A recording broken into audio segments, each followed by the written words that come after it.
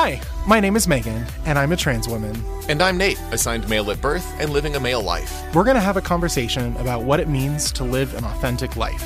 If you're trans, think you might be trans, or know trans people but aren't one yourself, we have something interesting to talk about. Our goal is to normalize talking about the human experience. Welcome to the Transversation. Good morning, Meagan. Morning, Nate. Recording worked perfectly the first time. Yeah, we're getting real good at it. As I understand it, you brought in a guest. I do have a guest today. I brought in a guest, Vikki of the Mindset team, and she's also my wife. So hi, Vikki. Hi, Nate. Hi, Meagan. So tell us a little bit about yourself. Well, obviously you said my name is Vikki, and I have learned that my pronouns are she and her, which are very different to me, but I run the Mindset team. And the Mindset team is a company that helps you change your mindset to be more of you. And it doesn't matter who you are, but from working with us, you don't need anybody's approval to be who you really are. And that's what we do. And you've been working since 1988, helping people be more them, be more themselves, and find out who exactly it is they are and go through those periods of self-discovery and be happy with it. So there seemed to be a lot of natural overlap.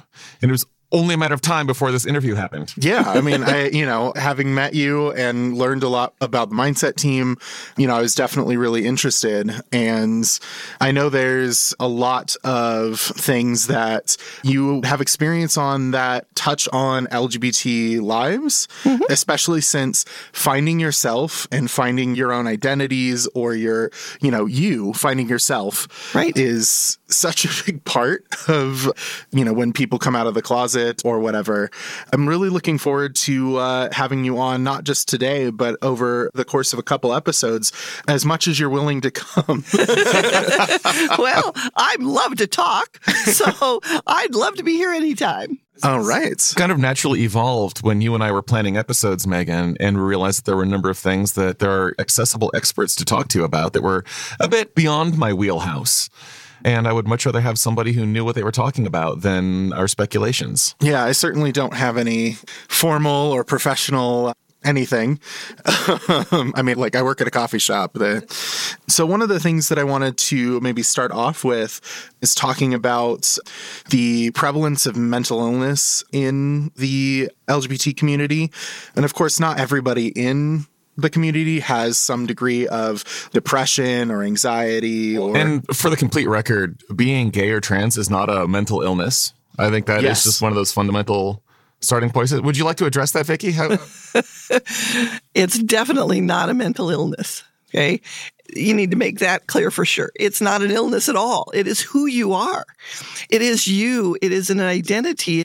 It is a core identity is what I call it, because it truly is who you are. You have several other identities. Like, for instance, for you, Meagan, you work at a coffee shop, so you're a barista, right? I am. But that's not who you are. If you quit tomorrow, you wouldn't shrivel up because you're no longer a barista. You'd probably be really happy. Well, okay, maybe not. I mean, I have been trying to find other employment, not just, I don't plan on leaving, but I do want to make more money and buy a house and Exactly. But that's not who you are. And who you are is Meagan. And so to be more who that is and to find that, it's a great feeling when you find that and when you're secure in that. I have worked with a lot of people in the LGBT community that wasn't sure. And they didn't want to come out of the closet because, their parents didn't want them to. Their friends didn't know, their whatever. And that's a real shame. That's a real sadness for me. And so I want to help those people. I want to help all the people to be who they are, whether it be in the trans community or whether it not be. But the thing is, because we're all people and we're all normal. We absolutely are all people. Yeah. Well, some of us, like me, could be, Anybody who's listening, I would assume. Right. I mean, yeah, and that's definitely, I know coming out, there are a lot of fears for people. There are. Some of them real, some of them imagined, which I'm sure you're, of those folks you've worked with. Well, let's start out with the coming out. That's a really good point. And we've addressed it. But Vikki, how is it that even the challenges of harboring these inner ideas about coming out end up leading to mental health issues and depression. Well, the thing is that people are afraid. They're afraid of judgment. I mean, look at what you hear in the news, and I don't want to bring up old negative stories, but the fact is, years ago, centuries ago, people got stoned for being gay. And they still do in parts of the world. Yeah. And I'm sure they do. But like I said, I mean, that in itself is a scary thought. Okay. And so for somebody to step up and say, yes, I'm gay, it's like, oh my gosh, it's scary. And Meagan, how many times have you shared those statistics with me of how many more times more likely you are to be killed as a trans woman than I am just walking down the street? Yeah. Murdered specifically. Yeah, the murder rate for trans women in the United States, as of the last time that I looked it up, which could be a little bit outdated, is about 4 times. And if you are a trans woman of color, it is 6 times the national average. So that's scary. Right. I mean, that in itself is scary. Absolutely. Okay. And some people can't handle that fear. And so instead they squash who they are and they cover that up. And that leads to a depression or an anxiety because all of a sudden you can't be who you are. I mean, that'd annihilate me. I've shared it a little bit, but I was forced out of the closet because clothes were found. And then after a while, She had clothes at home. Oh, yeah. Women's clothing at home that her parents discovered. that I then tried to be out for a couple weeks or something like that. And then it was really hard. So then I tried to bury everything. Exactly. And that was my second year of college. And I don't really remember that year. I bet not. And there's no reason you need to. And that's part of what I love about what I do is because we don't have to bring up that old stuff to get rid of it. Because your brain doesn't need to relive it. You know, for decades, they said, oh, you have to relive the trauma. But you don't. Your brain knows it. I could say one word and you would automatically go back there and then we'd get rid of it. And that's what I like about working with the brain, because our brains are 10 times or 100 times smarter than we give them credit for. You know, that's one of the things that I like working with. But like you said, it's tough to really be who you are. You know, you came out and I'm sure you were ostracized and judged. Oh, what did happen in that time, in that couple of weeks? I was somewhere. I don't remember where I was. I was not at home, but I was in town visiting my parents. Must have been one of the breaks. It might have, I think it was like spring break or something like that. Doesn't really matter. And my mom was the one who found the skirt or dress, and then she got in the car and drove away. And my dad is the one who was there, and yeah. Right. Okay, let's take that situation for a second. You remember your mom leaving you. Now that for anybody, whether you're a 2-year-old or whether you're a 42-year-old, people remember those things and that triggers certain things in your brain to where you don't want to ever feel that way again.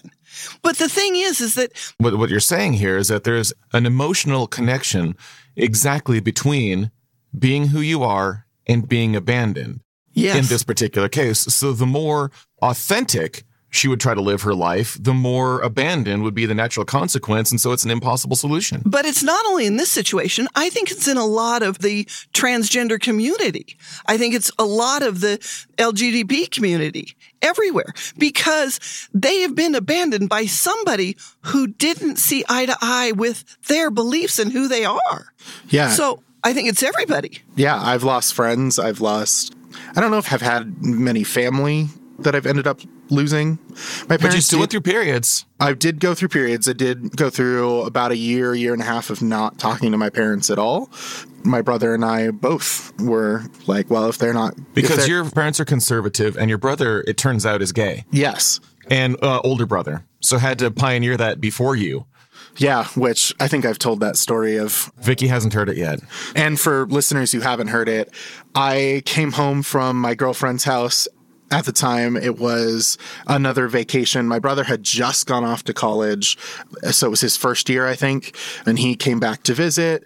And then on the very last day, apparently told my parents, hey, I'm gay. and then got in the car with his friend and drove back down to That was smart to of college. him. Super smart. I don't mean to laugh, but that was really smart of him. He was intelligent on that one. Side note, thank you for being a sponsor of our show. Yes, thank you. He is a sponsor for our show. So he left. I think I got a call or a text from my parents that said, come home. And I was like, okay. There's no context to it. So I drove home and they were sitting down at the dining room table. They clearly had been crying. And I sat down and was like, oh no, did someone pass away in the family? Because my uncle had passed away. And this is pretty similar to how they told me. So they sat me down and wanted to make sure I understood everything. So, I was fully expecting like, maybe Aunt Mary passed away or grandma, grandpa, somebody. And they were like, so this is going to be really hard to tell you, but your brother's gay. And I was like, is he okay? Like, is he injured? Is he in the hospital? They're like, no. I was like, does somebody have cancer? Like, I was like, no, your brother's gay. And I was like, that's all? And they were like, do you understand what that means? I was like, yeah, he likes guys. But everybody's okay? And how old were you? He's 4 years older than me, so I would have been just going into my freshman year of high school, so 14, 15. Okay. And did you know before? Or did you suspect it before? It just wasn't? All right. No, he told me about his tattoo, but he did not tell me about... Was it a tattoo of like two sailors or something? No, or? it was a tattoo of a hammerhead shark. Okay. He likes sharks. Okay. I don't know. Were your parents okay with that he liked sharks? No, I got... well, that he likes sharks, yes. That he got a tattoo, no. Okay. Continue. I got smacked with a cardboard tube from a Christmas wrapper because he got out of the shower, had a towel around his waist, but his tattoo was on his upper left shoulder, and my mom saw it. And he had showed it to me a day or two before, and my mom came in and smacked me over the head with that and was like, you knew? What? But that in itself, take that to everybody's parents. A lot of people's parents cry over that. I think it's a great thing. It's like, wow, you're gay? You're trans? Wow, that's great. You learned something about yourself. You found something out. Right. Good. You learned something about yourself. Have a good one. That's awesome. Use your knowledge. Right. That should be celebrated instead of, oh my God, I'm crying. But yet we can't judge them because they don't know any different either. So in a lot of ways, it really is about changing people's mindset and starting with who you are first. Absolutely. Even after coming out and staying out like I did, I struggled with some of the things I used to do that were a lot more masculine or like things that were stereotypically men's activities. I kind of swung the pendulum, as it were, especially as I first came out. I, was like, I'm going to be super femme and, started to try and learn how to do, I think smoky eye was the in thing to do at the time. The makeup. And so I was like, I want to learn how to do that. And over time, as I've gotten more confident and whatever, I'll wear makeup for special occasions or if I really want to look nice, but it's not something I do very often. And I used to play a game called Airsoft, which is kind of like paintball, if you've ever heard of that, except you shoot little plastic BBs instead of balls of paint. It's less messy. Oh. That's really But hurts more. It does hurt a little bit more rough. Yeah, that's a whole side point. Paintball versus airsoft. Let's not open that debate we won't today. get into that one. But I stopped doing that because, obviously, too masculine. Yeah, in my mind, totally wrong. Anybody can play that sport. So you've gone back to it, though. I have. So can I ask another question? Sure. Okay, so in your mind, you have certain things that are feminine and certain things that are masculine. At that time, through that process, yeah. Well, yeah, okay. So there was a definite division for you in both of those. At the time. Things that definitely would have considered yes. Okay. I think. Okay. And that's because you were brought up that way, would you say? Yeah, it was a fairly conservative. Independent of culture, anybody can airsoft. However, according to stereotypical culture, a lot of times it's a more masculine sport. Yes. That's what I guess I'm getting to, is because that's one of the things that we need to break that barrier. Because the fact is that, airsoft, it's a game. Well, if you can play, I can play. Absolutely. I mean, right? Absolutely. Well, right? and let's lead this here right back to the depression part that we started touching on. Right. If you feel like you can't do it because it's a, would you say, male game? Yeah. Or a masculine game? Well, that's going to be depressing for anybody. If they can't do something because they really want to and it's supposed to be a feminine or a masculine thing. I think to clarify a little bit, it wasn't necessarily that like the action is inherently, masculine or femme, but the perception that someone would Right. have of me doing that would be more masculine or more femme, depending on Exactly. And that's where I was going with it. It's because it's all a perception. And that's what we have to break down. We as people don't want to break down the role of a transgender or the role of a gay or the role of a heterosexual. What we want to do is break down all the stereotypical, as you said it earlier, and the perception. Because the fact is that if you were raised on a perception of certain things were masculine or certain things were feminine, or somebody would perceive you that way, everybody has those things. And that's what we need to break down. And to tie it to the depression, if you are trying to be one thing really hard, but it's not easy to live up to a stereotype, it will cause this unhappiness at not being able to realize this vision. And so there you are being as feminine as you can, but depriving yourself of some of your hobbies, which is not an ideal situation. Or you can deprive yourself of your identity and keep up with your hobbies, which is not an ideal situation. No, Right. neither of those are good. You should be able to do what you want to do, be who you want to be. Exactly. At all times. Yeah. And those are some of the lessons that I learned the hard way. Right. Well, but I it's bet. not just you. And you were lucky in that you were strong enough to have the resources enough or friends or support, whatever your network was that helped you through those times.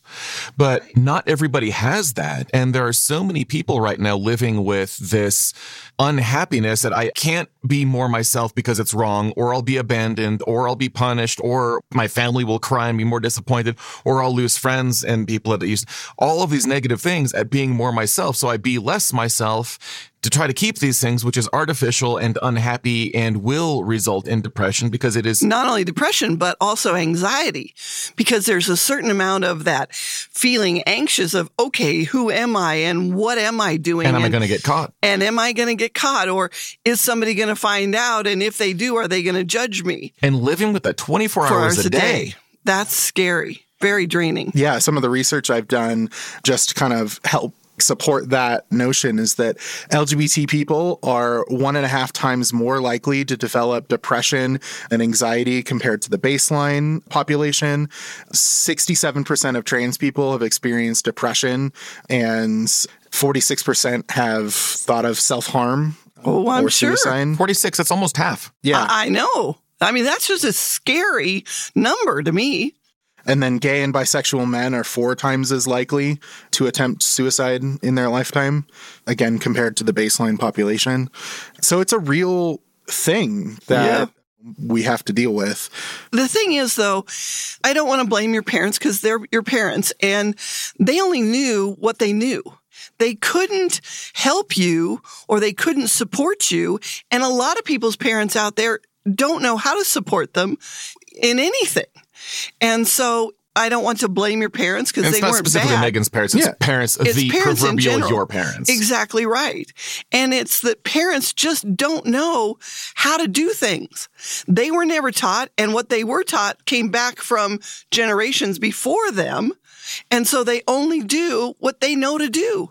Yeah. And like, that was something that was kind of difficult to work through, but I'm sure. we did work through it. I have a much more positive relationship with my parents now. And I did certainly when we first came out and, went through the rough patch until, my brother and I basically had to say, if you want a relationship with us, you have to be okay with us living the way that we are.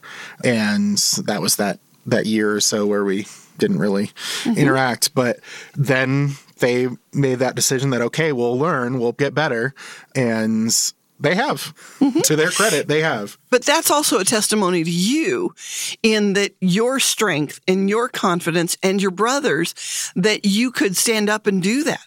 I'm sure there's a lot of people out there that are listening that don't have your strength, don't have that confidence to say, okay, you're either going to live with this or we're going to be done. And a lot of them still want that approval from their parents. You've had clients that came out and had to go back in the closet. They said, hey, I'm gay. I'm out. Here's my boyfriend. And then had to undo it. Right. I don't know how, as a family, just all agreed to pretend that your son isn't gay, but they have. You've had clients that have done this. In my experience, you just don't talk about it. Unless, of course, your mother is really overbearing and she tries to set you up with women. And that has happened. And you've had clients with that too. I have. It is tough out there. And I think that it can be changed. So what is the main takeaway? It is challenging. The main root of the depression in these cases and the anxiety is trying to realize multiple visions that cannot all seem to be expressed. Some of these are external demands which cannot be met, which are against internal demands which are not being indulged or listened to or even acknowledged in some cases. And all of these pent-up conflicts then result in depression and anxiety. What are some useful solutions that somebody who's listening to this right now might be able to walk away with at the end of it? Is there hope? Yes. Oh, there's always hope. Anything can change. And take it back to I don't know which century, but it used to be women couldn't vote. Well, now we can.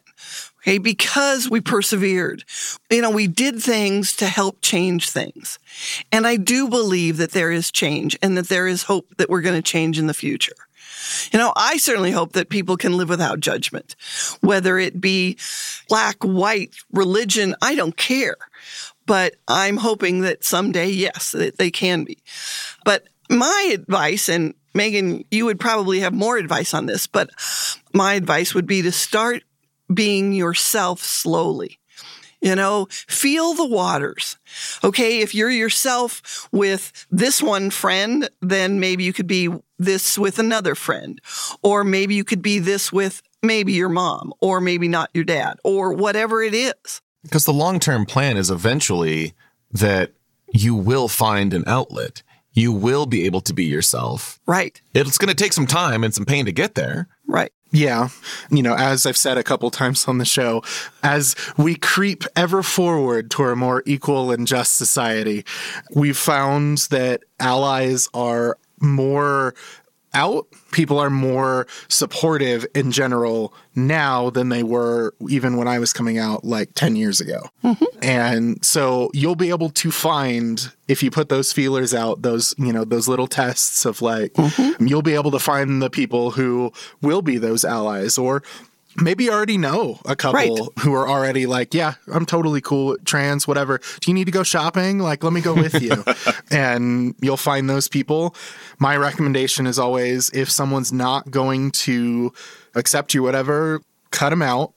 Leave a path for them to come back if you value their friendship or their relation to you in some way.